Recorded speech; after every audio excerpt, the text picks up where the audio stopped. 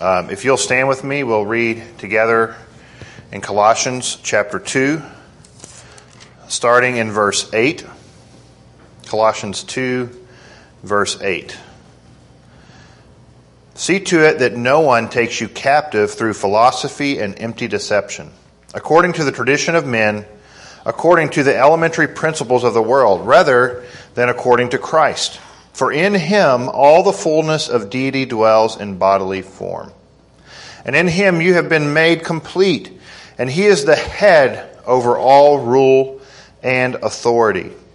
And in him you were also circumcised with a circumcision made without hands, and the removal of the body of the flesh from the circumcision of Christ, having been buried with him in baptism, in which you were also raised up with him through faith in the working of God who raised him from the dead. When you were dead in your transgressions and the uncircumcision of your flesh, he made you alive together with him, having forgiven us all our transgressions, having canceled out the certificate of debt consisting of decrees against us, which was hostile to us, and he has taken it out of the way, having nailed it to the cross. When he had disarmed the rulers and authorities, he made a public display of them, having triumphed over them through him. Father, we thank you for what Christ and who Christ is. We thank you that in him we have a remedy, a prescription against error. We pray, Lord, that you would give us wisdom this morning, that we would think deeply about your word. Think deeply about who you are so that we would not be led astray. We thank you, Father, that you are a gracious God who loves us. And I pray, Lord, that you would give me words to speak this morning, that your light would pour forth from your word to our eyes and our hearts.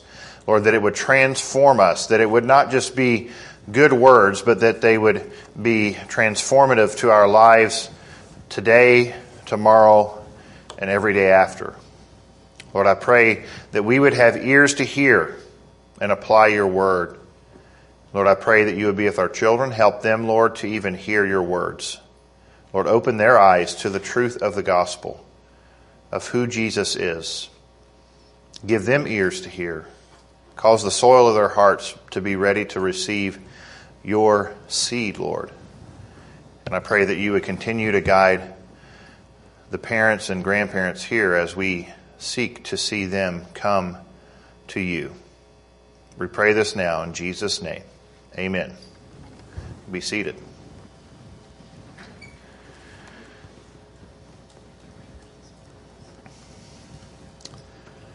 Many of us,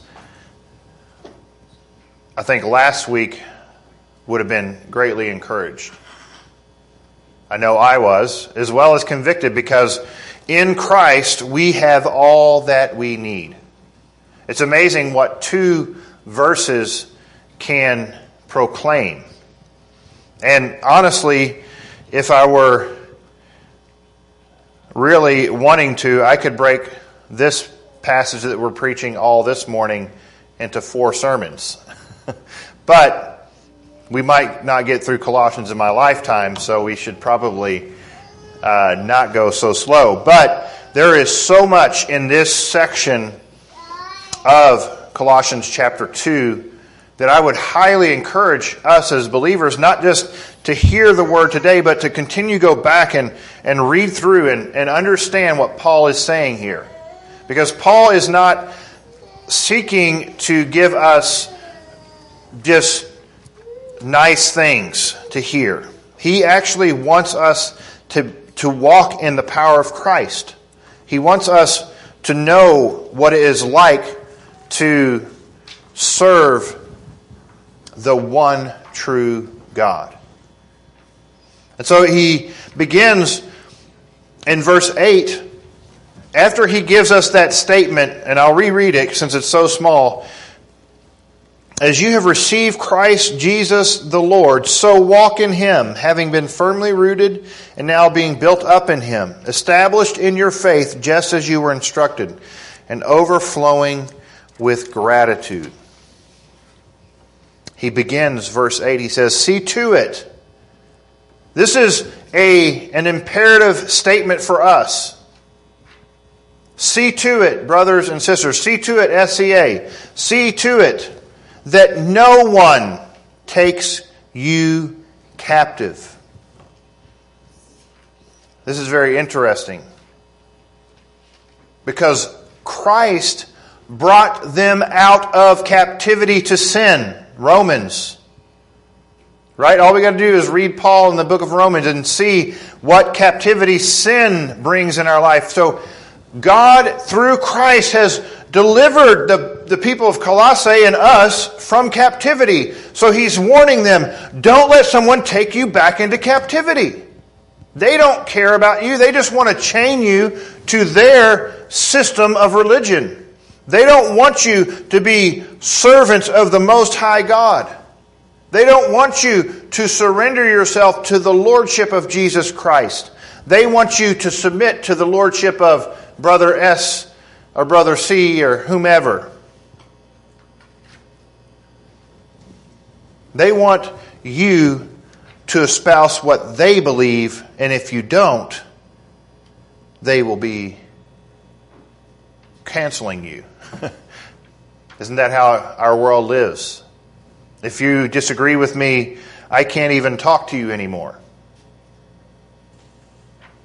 That's one, unchristian. And secondly, how many people do we know who have that mentality who are embracing error today? Because they're unwilling to listen to someone they disagree with. I'm not saying that everyone you disagree with is walking in light. I'm not saying that. But if, as Christians, we are unable to be confronted about what we believe and stand up for it, then maybe what we believe is not really that strongly rooted in our hearts. But this is where he starts. Do not let others take you captive. Don't let them put you in a cell and tell you how to live. Now, what's he talking about? Well, he says, how does this happen? Through philosophy and empty deception. So is philosophy bad? Technically, what's this word? We talked about this on the first sermon in this series. Philosophy is Greek for love of wisdom. Is that bad? No. But Paul is using this word. This is the only time that this word is used in the Bible. Or it's only used by Paul in the Bible. And this word was kind of a word that Gnostics loved. Like that was their, I'm studying philosophy. We know people like that, right? Many of which are no longer walking with God. I've been reading a biography, and in the biography they are talking about A.H. Strong. I don't know if you remember who he is, but he wrote a theology, a systematic theology, and he was a Baptist theologian in New York area, and he trained his son very well. I mean, just trained him to be a theologian and a pastor. Strong was actually used by many in our group as a theology book. But unfortunately, his son began to embrace philosophy. And by the time he was married to John D. Rockefeller's daughter, he was agnostic. Because he had embraced the wisdom of this world over the wisdom of God. See, this is the problem. Many in the church love wisdom, but the wrong kind. Their wisdom is not of this world. Their love is for the wisdom that comes from man instead of the wisdom that comes from God. Because if it is not from God, it is foolishness. And that's what it was for Charles Strong. He loved wisdom, but the wrong kind. And so we must be careful as Christians to not espouse as wisdom that which comes from the world, and to discern whether this is of God or of man. Now, how could I tell if wisdom is of God or not? We have His Word. A number one resource. And secondly, we have His Holy Spirit. It'd give you a check. A lot of that sounds good, but there's something missing there. Have you ever had that happen? I have. You'll be listening maybe to a sermon or a song. Never happens when I listen to songs. Oh, sorry. But you'll be listening to something and suddenly you hear a word and you're like, wait, why did they use that word? There's like 10 other words that describe that could be used, but why that particular word? What are they trying to say? And so as Christians, we need to be discerning, because if we are not discerning, we will be taken captive. It is so easy. Secondly, he says, and empty tradition. It's these two things together. What is tradition? Or empty deception, sorry. It's deception that has no value. I was reading another biography, a really long one. If you have 40-something hours and read it double time, the biography of Grant. And in his lifetime, Grant was a great military leader, but he was a terrible judge of character. Terrible, except militarily. Militarily, he knew who were good leaders. But when it came to business decisions, Grant was terrible. There were multiple times in his life when he was deceived by false and empty ways. And it was interesting, near the end of his life, he had a young man who acted like his son, and had this scheme where he was taking money that was being given to him to invest, and then he was giving it to his previous investors as though they were making a profit, and making it look like he was making hand over fist money. But in reality, he was robbing Peter to pay Paul, as the expression goes. That's actually what he said in his court trial. And all this time, it seemed like they were making money, and so Grant and his friends and all these people were just giving, like, this is a great investment. Let's keep putting money in. And what's he doing? This young man is just living the high life. The problem was that deception was so empty that eventually the cards had to be called. And he disappeared. The bank foreclosed. The bank actually closed. And Grant and all his friends were like, where did this guy go? Eventually they found him. He went to court and was tried. But it shows, this story shows us the result of empty deception. It will always lead to fall. It will always lead to destruction.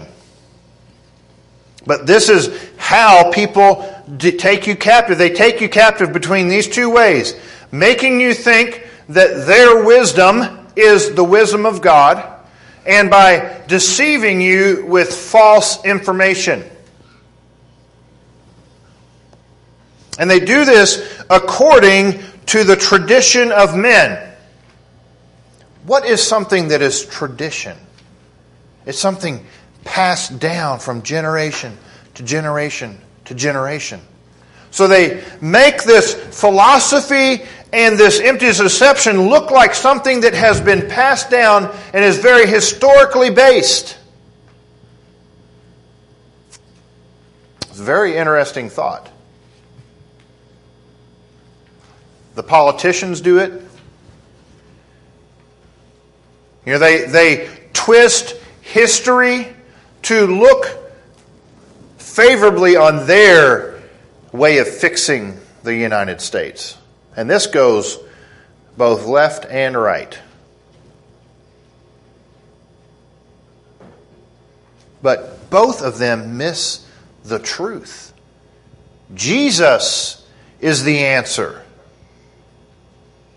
Without Christ, it doesn't matter what you do in this country, but corruption will continue to grow. Doesn't matter which party is in power.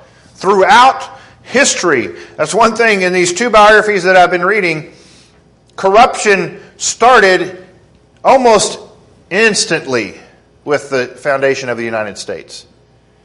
I'll give you some money so that you can do this. Backdoor deals and hidden things. The only difference between the United States and countries like in Central America that I've been at is they applaud. Everyone knows there's corruption going on, and you can see it right in front of your eyes. The difference is that here we hide it, and we think no one knows what is going on. But that is the thing. The world tries to disguise their wisdom as wisdom and their deception as true through the view, or it's like you're looking through a lens of history. Well, see this historical situation and this and this and this, and that's why this wisdom is so powerful. That's how the argument goes. But Jesus, through Paul, is saying, no, this is not truth. This is empty, and this is not what God has called us to. He goes on, he says, according to the elementary principles of the world. You know what this elementary idea in Greek is? A, B, C, D, E, F, G. Yeah. They're trying to make it so dumbed down that you just can't help but believe it. Well, this is obvious.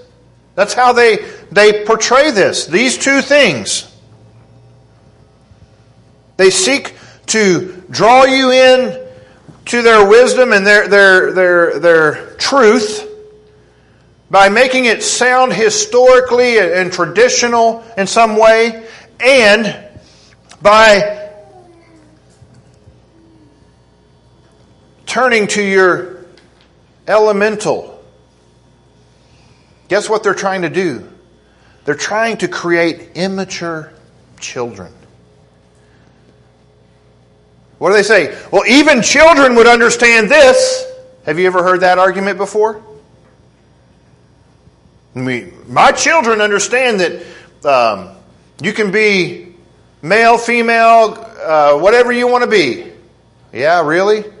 You sure you didn't indoctrinate them?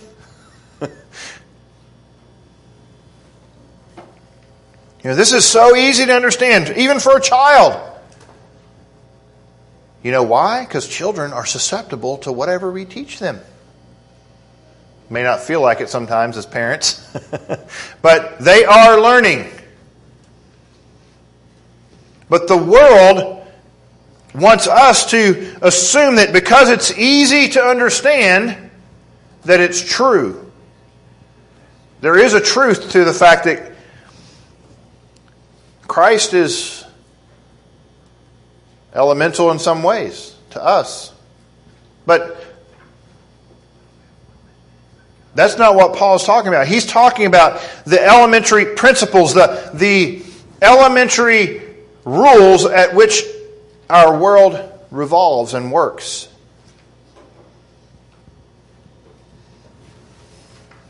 So all of their wisdom and truth, empty deception, all of this is funneled to the believers of these through tradition and elementary principles. Not separate. It's both combined.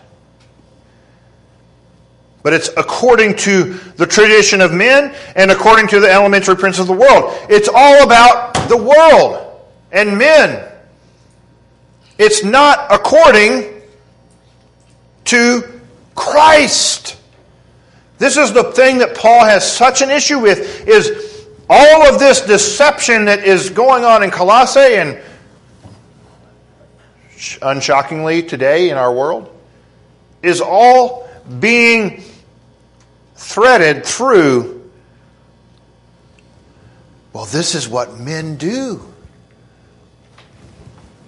This is elemental. Why do you need a rediscovery of this? It's all about what man thinks and what the world does. And Paul is saying, no, it is not according to Christ. Christ is revolutionary in the world. Christ is at odds with the tradition of men. Christ is at odds with the elementary principles of the world. That which drives our world. Guess what it is? Sin.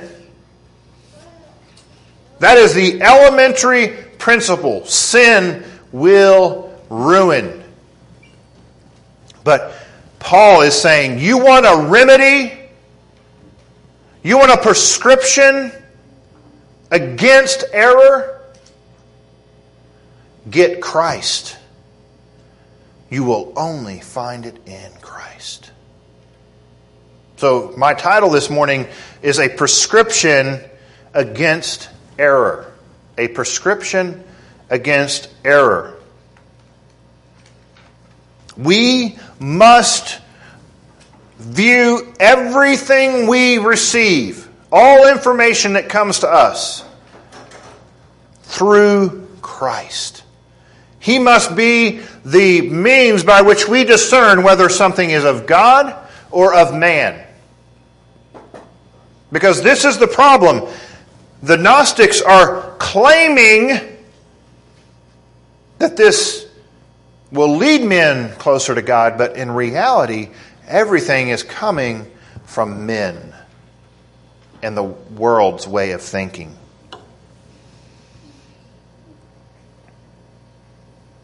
So Christ himself. Now, how in the world can Christ be the solution? How does he guard us against error? How does he become a prescription against error? Well, let's look in verse 9. For in him... This sounds really familiar. Did we see a lot of in him last time? We did. Right? Walk in him. Built up in him. Rooted and firmly rooted in him. Established in him. It is in Christ. And so he says, for in him, Jesus Christ, all the fullness of deity dwells in bodily form. Now this is a direct refute to this idea of emanations. We talked about this the first week and we've mentioned it throughout. But this idea that God would have to divine himself, like become less God to become to have a relationship with men. No, God came in Christ, he says, the fullness, not a partial part of God, The fullness of God dwells in him in bodily form. Paul is, technically bodily form would not need to be here. Technically. Because it's understood from the context that that's what he means. But Paul is being very purposeful that bodily is included in this text. Because that's what they're trying to deny. They're trying to say that God could never come in the form of man. God would have to emanate, and that's why they worship angels. That's where angelology and angel worship comes from. And so he's saying, in him, this is, I don't know if we truly understand the magnitude of this. For in him, all the fullness of deity dwells. Every attribute of God dwells in Christ. Now, what does it say? He was obedient unto death. He didn't hold on to. So there are certain aspects of God's character that Jesus, when he came in bodily form, he could no longer be omnipresent, right? He didn't send his hand over here and his head over there and his chest over somewhere else and his legs and his feet. No, but he was in physical form, so there's a part of being a human being that restricts the character of God, in a sense. A body can't be everywhere unless it's cut up. At that point, it's no longer alive. So, Jesus, in Christ, all the fullness of God dwells. This is why it's so important to be in Him. Right? Because He is God in the flesh. This is why we need His Spirit in us. In Him. Not in the Gnostic belief, not in ascetic practices, but in Christ. That is where the victory lies. Because if Christ is the fullness of God in the flesh, why in the world would you believe this trash that they're spewing? Why would you worship angels? Why would you think that the only way to God is by afflicting your body? If Christ truly is God in the flesh. That's why He's a remedy. This is why we must soak upon this thought. We must remember who God is, how He describes Himself. That's why I love Tozer's Knowledge of the Holy. It's a really good book for any age and time of walk with God. Because he brings out the beauty of God. The beauty of God's character. And when we're reading those characteristics of God, we can think, well, that's in Christ. It's not different. They're one. They're a triune oneness. Isn't that incredible? That in Christ, the fullness of deity dwells. Like Hebrews says, He is the image of the invisible God.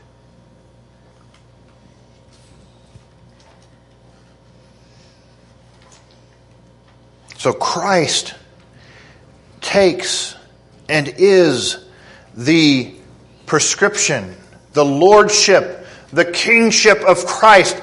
Christ, the God-man. He is the prescription. And you're saying, well, how does that help me? Great, Christ is good. But how in the world does that help me? Well, what does verse 10 say? And in Him you have been made complete. This word complete can be translated perfect. Full, whole. But it's only in Him. This goes back to last week. You want the victory? In Christ. You want to overcome? It's in Christ. If you want to have hope and peace, it's only going to be found in Christ. It's not going to be found out in the world. It's not going to be found in the tradition of men. It is only in Christ. This is why it irks me when Christians care more about politics than they care about their relationship to Jesus Christ. Because politics will save nothing. Yeah, it may make this world a little bit more comfortable if the right politician is in power. But it's not going to prepare men and women to meet their Maker. The gospel of Jesus Christ will. The Holy Spirit transforming lives will. Jesus is the one who completes us. You want to find yourself? Go to Him. Stop going to gender identity or all this other stuff. Jesus is the only way that we will be found complete. I don't know if this really is sinking in. Because this statement is extremely strong. Paul is saying that you and I, if we are in Christ, if we are believing that Christ is the Son of the living God, that He is God in the flesh, that when we are in Him, we are made complete. That means we don't need anything. That we can go to Him and know that He hears us, know that He has everything that we need. It kind of changes the way we act, or should. I mean, this verse convicts me. It convicts me because this verse is telling me that I don't need sin. I don't need the things that the devil tells me I need. I don't need that fruit that Adam and Eve partook of. I don't need that item or that picture or houses or cars, kind of the song we sang this morning. Jesus is everything we need. And I know that sounds cliche, but it's true. It's only cliche because people say that and then they turn around and turn to the world. Sorry, I know I'm sounding angry. It's not purposeful. One time somebody said, "You just preach more angry than some people." And I'm like, oh. Thankfully that person was like, "I don't like that." I'm like, okay, well, you might be the only one. But as Christ, if He makes us complete, why are we turning to other ways? That's what Paul's saying. You want to be free from error? Be in Christ. You won't be led astray. If Christ is everything, you don't need to go beat yourself up to try to make it to Him. Right, because Jesus said, "I am finished." Or it is finished, sorry. But it's in Him. It's in Him.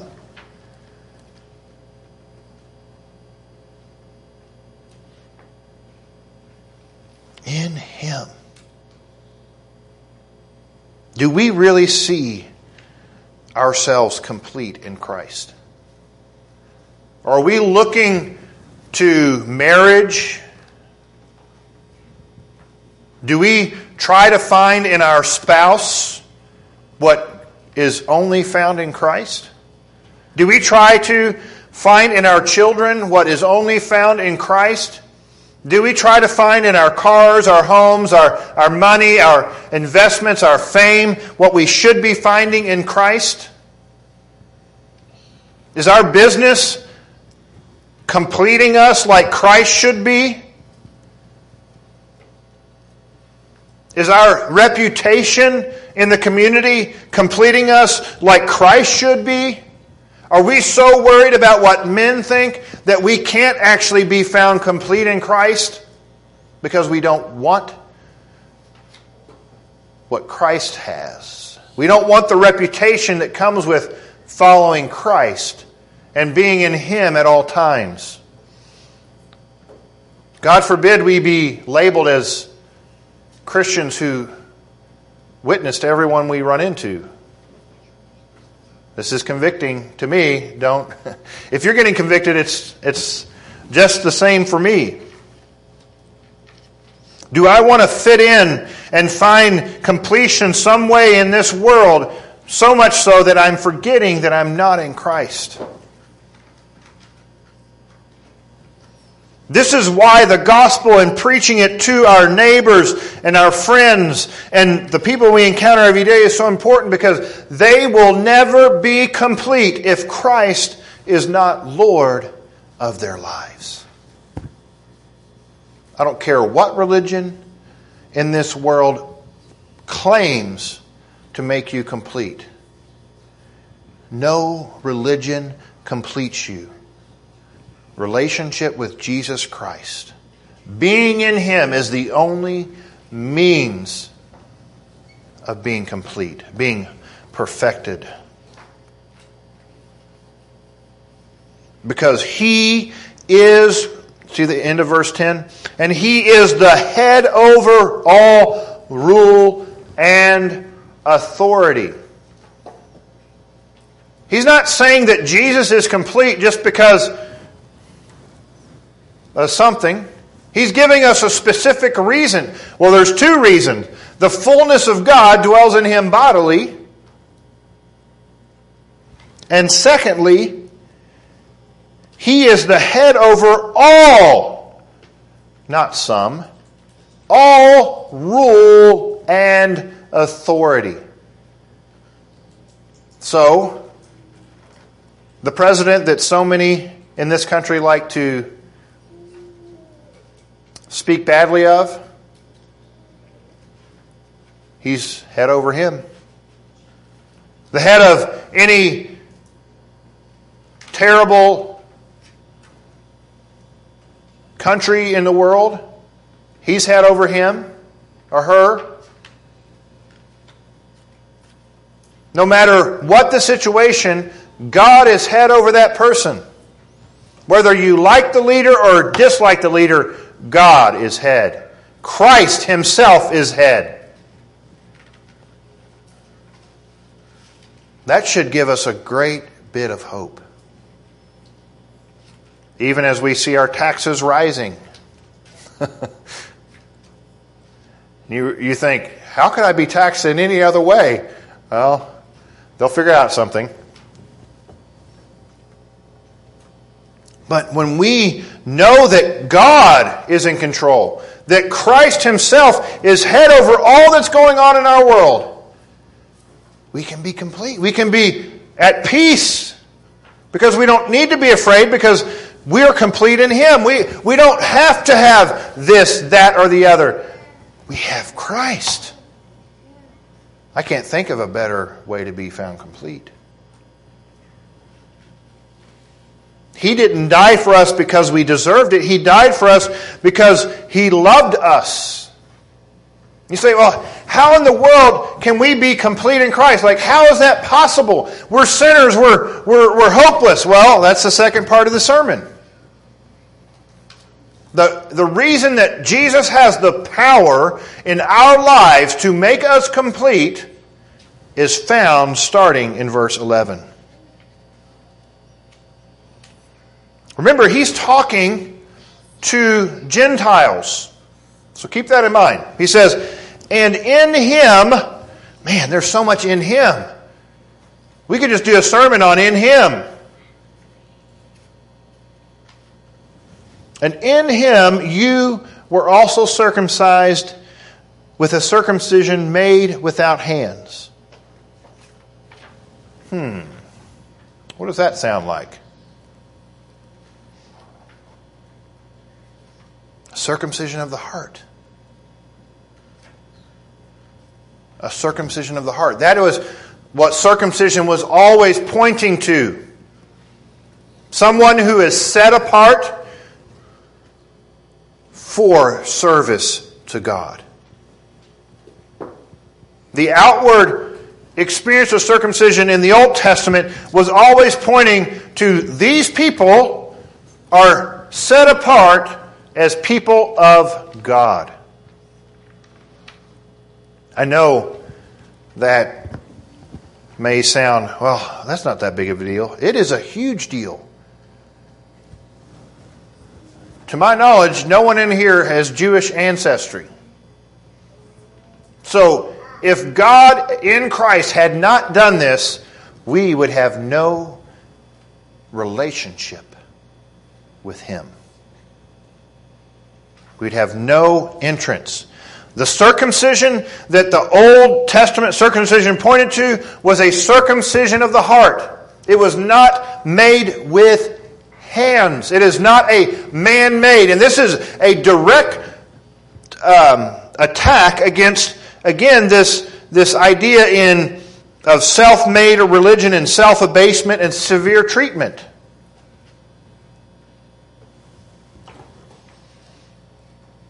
We do not become servants of the Most High, become His people through man-made attempts. Again, Paul is attacking men. Why? Because men are in sin. And sin separates us from God. He goes on and says, a circumcision made without hands in the removal of the body of the flesh by the circumcision of Christ. This circumcision of Christ is something radically different. It's not a man-made thing.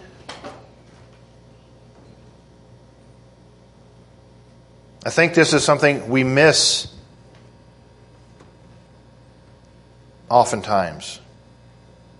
It's no longer external, right? The Old Testament one was external. It's now internal.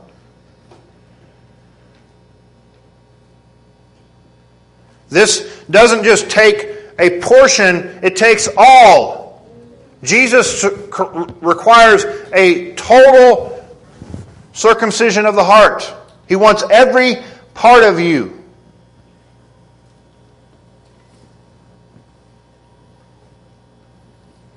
It is not a circumcision of Moses or the patriarchs anymore. It is the circumcision of Christ. I mean, we could spend a sermon just here. Really. I told you we could make it for a 4-part sermon. I mean, we're hardly halfway through, and I'm already halfway through my time, so. But this circumcision is radically different. It calls for wholehearted service to the Most High God. But we will only have it in Christ. It's not found in the tradition of men. It's not found in the way the world works. It's not found in the philosophy of this world.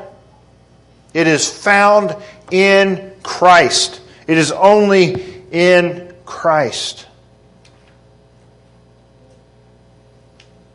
Verse 12, he continues, he says, having been buried with Him in baptism, in which you were also raised up with Him through faith in the working of God, who raised Him from the dead. So we have a circumcision, and then we have a death. We have a funeral. That's what baptism proclaims. It proclaims a funeral and a resurrection. Or we could say a funeral and a new birth.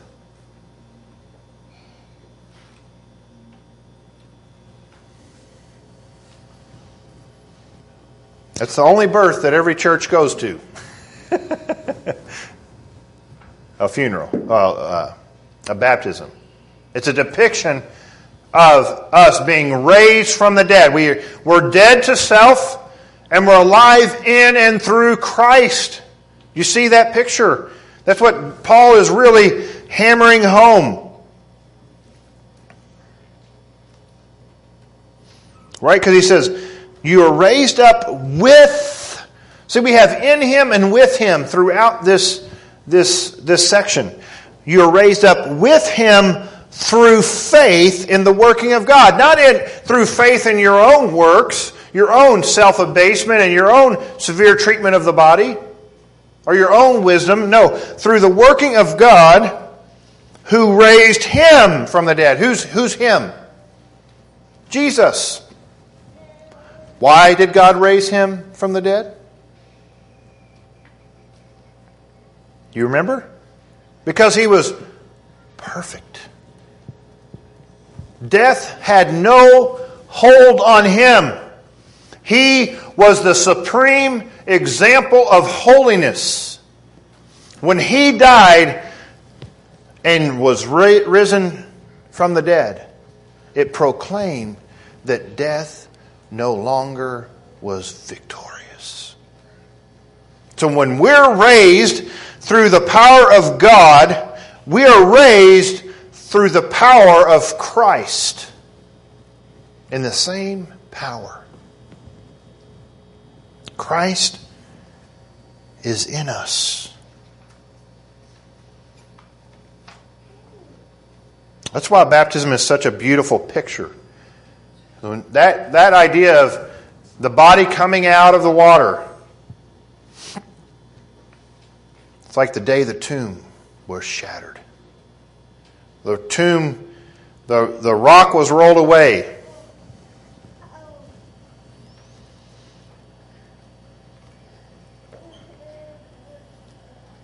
Because we were dead already. Right? Paul says here in verse 13, when you were dead. Why were we dead? In your transgressions and the uncircumcision of your flesh. Right? We were sinners and we were uncircumcised. We weren't a part of the kingdom of God. We were not a part of his people. We were hopeless.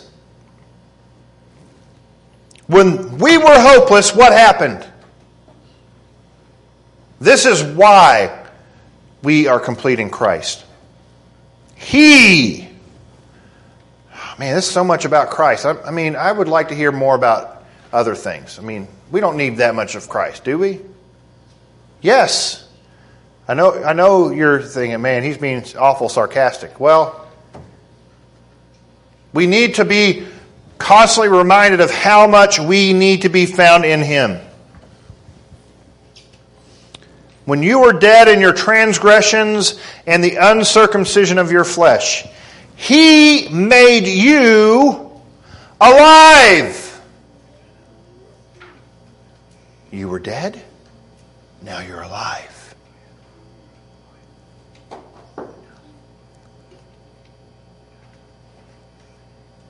Together with him.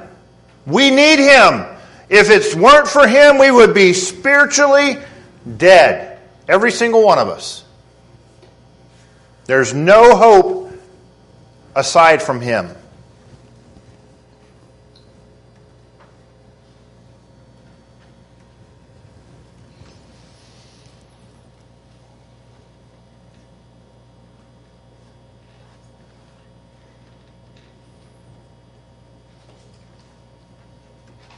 Have you been made alive? That's the question. We have to consider, have I been made alive, or am I still living as though Christ is not my Savior? Because if Christ is not your source, where you find completion, then eventually your marriage could fall apart. Your relationship to your family can fall apart. Everything you look to find completion will fall apart. But if Christ is everything, it doesn't matter what else happens. Though our marriage should be strong, because if we are found in Christ, our spouse will be like, man, I've got the best husband, the best wife. It's when we return to the flesh that our spouses don't like us. Right? When we try to live in our own strength, in our own selfishness, that's when no one loves us. So He made us alive together with Him, how could He make us alive together with Him? Having forgiven us all our transgressions. That's a lot. Did you notice Paul said our? He's lumping himself in there. Oh, come on, Paul, you weren't that bad. Yes, he was. All of us, our transgressions have been forgiven. And you keep saying, well, how did Jesus do that? Well, look at verse 14. Having canceled out the certificate of debt consisting of decrees against us. This word translated certificate of debt is like a handwritten note. An IOU. If we were to write a sermon on this, it would be our debt or our IOUs to God. Right? Because the debt was owed to God. By the way, not Satan. I'm saying that. I know I've said that already before. The IOU is owed to God. I owe you everything because I refuse to serve you and I actively attempt to thwart your kingdom. That's a sinner. You say, well, I wasn't that bad. Yes, you were. Or maybe you're still in that state and you're thinking, I'm not that bad. Yes, you are. When we are in sin, we are actively seeking to destroy the kingdom of God. Why? Because we serve a different master. We're captive to sin. That's why Paul is saying, why do you want to go back? Why do you want to be captive to sin again? You are either in my kingdom or you're out of it. And if you're out of it, you're an enemy of God. Because you refuse to serve the Lord. We use this word canceled a lot now, right? You get canceled on Facebook, Twitter, whatever. Cancel culture. Well, this is the kind of canceling I like. This is the kind of canceling we need. This is the kind of canceling that transforms people of all colors and it brings us together no matter where we came from. That doesn't mean that there weren't past things that we have to deal with, but in the end, we look to Christ. We are complete in Him. We don't need reparations to find completeness, to find justice, to find mercy. We don't need to go down 50 generations to figure out where it started with us.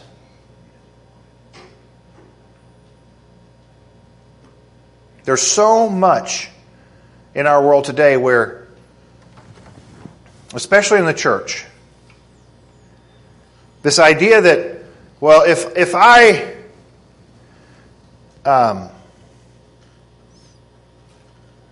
find out where the source of my struggles are, then I can deal with it. Guess what? You can't blame your parents. You can't blame your grandparents. You are making a choice. Yes, there are consequences to our actions as parents. I'm not denying that. But eventually, we have made a decision in our lives that have affected the way we live. Just as our children will have to make decisions based on what they've been taught. But if we hold on to unforgiveness, guess what? That bitterness will eat you through. Christ canceled out the certificate of debt that we owed to God.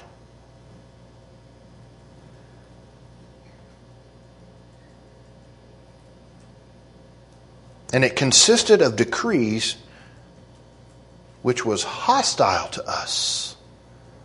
The debt we owed had a decree that said, annihilate him, destroy him, send him to hell for eternity. That's the wages of sin. It's death. Sin has a price. Slavery to sin pays in death. Have you ever thought about that? You know, we can work a 9-to-5 job and get our wages. Well, a 9-to-5 or a 24/7 job of sin will always lead to death. It's always the wage of sin. You can start tomorrow, you can start next week, but you'll all receive the same wages.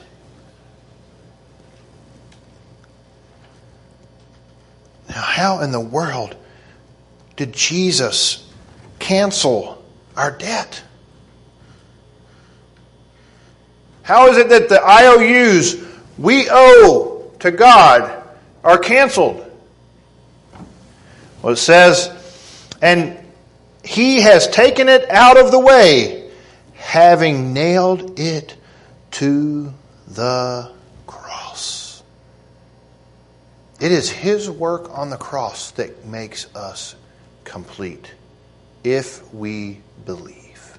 If we are found in him, then the work on the cross guarantees our freedom from sin, our freedom from debt to God, and a life in him. The problem is, many of us don't want to believe this. We're like the Gnostics who have heard about Christ. We like some things about Christ, but we want to add our own stuff to it. Paul is saying, you can't follow Jesus and follow the world. There's no middle ground. You can't straddle this fence.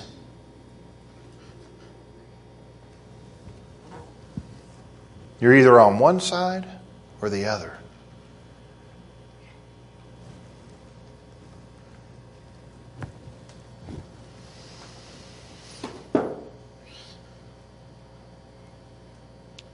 The incredible thing is, he nailed it to the cross. He took our sin. He relieved us of our transgression, of our debt. He circumcised us. See, we have all these two things. He dealt with both issues that kept us from relationship with God. Our uncircumcision of heart and our transgression. He dealt with both. And then this is what happens. When he had disarmed the rulers and authorities.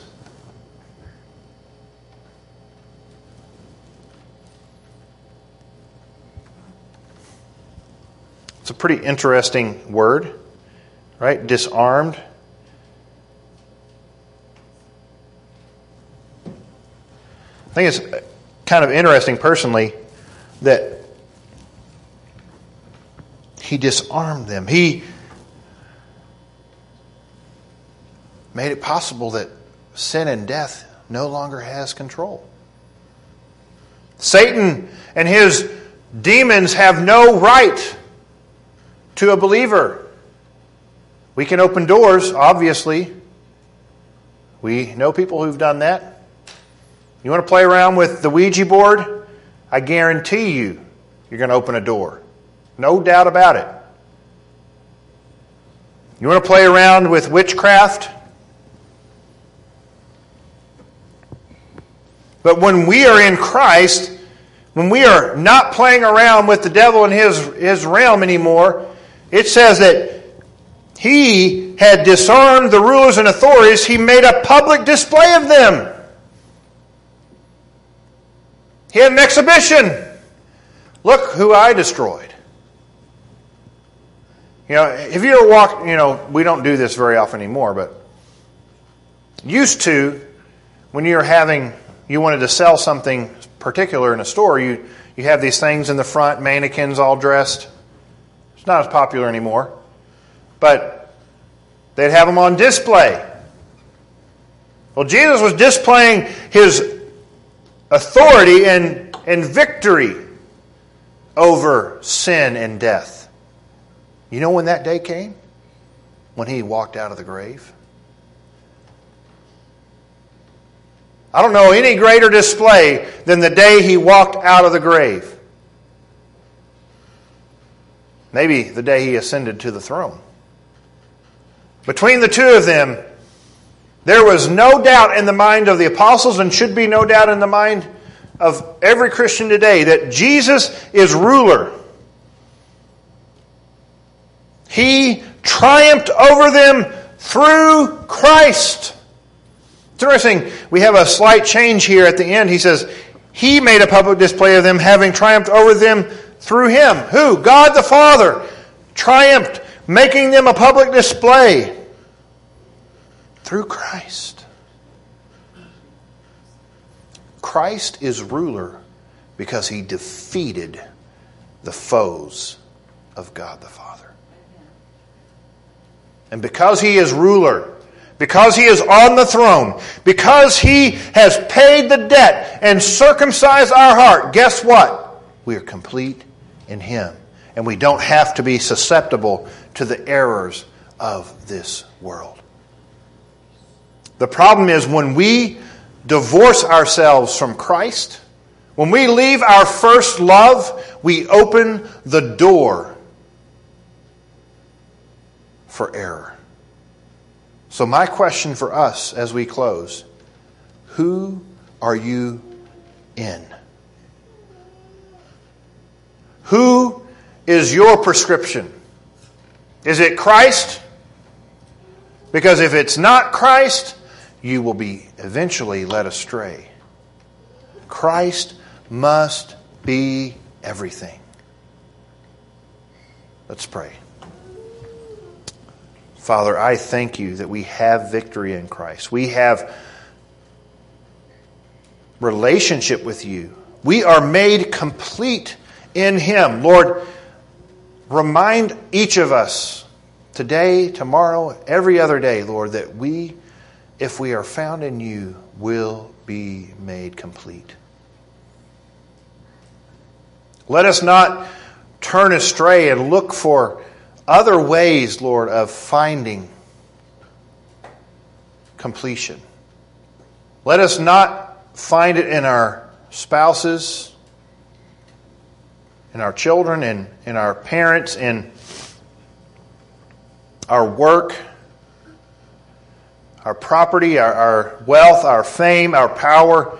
Let us find completion in Christ, because I know, Lord, no matter what circumstances we find ourselves in, if we are complete in You, we will find victory and peace and joy. May we abide in the vine, Lord.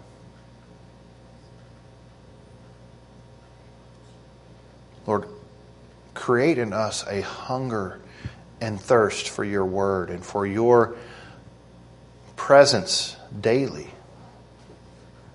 And as that happens, Lord, I pray You would give us an unstoppable desire to share the gospel with the lost. Lord, as we find greater and greater completion in Christ, I pray, Lord, we would long to see it in the lives of those we encounter every day who are lost and hopeless. Give us fearlessness in the midst of the temptation to shut our mouths. Help us, Lord, proclaim the gospel. Not because it's what we should do, but because we know its power and we desire it for our friends and the lost.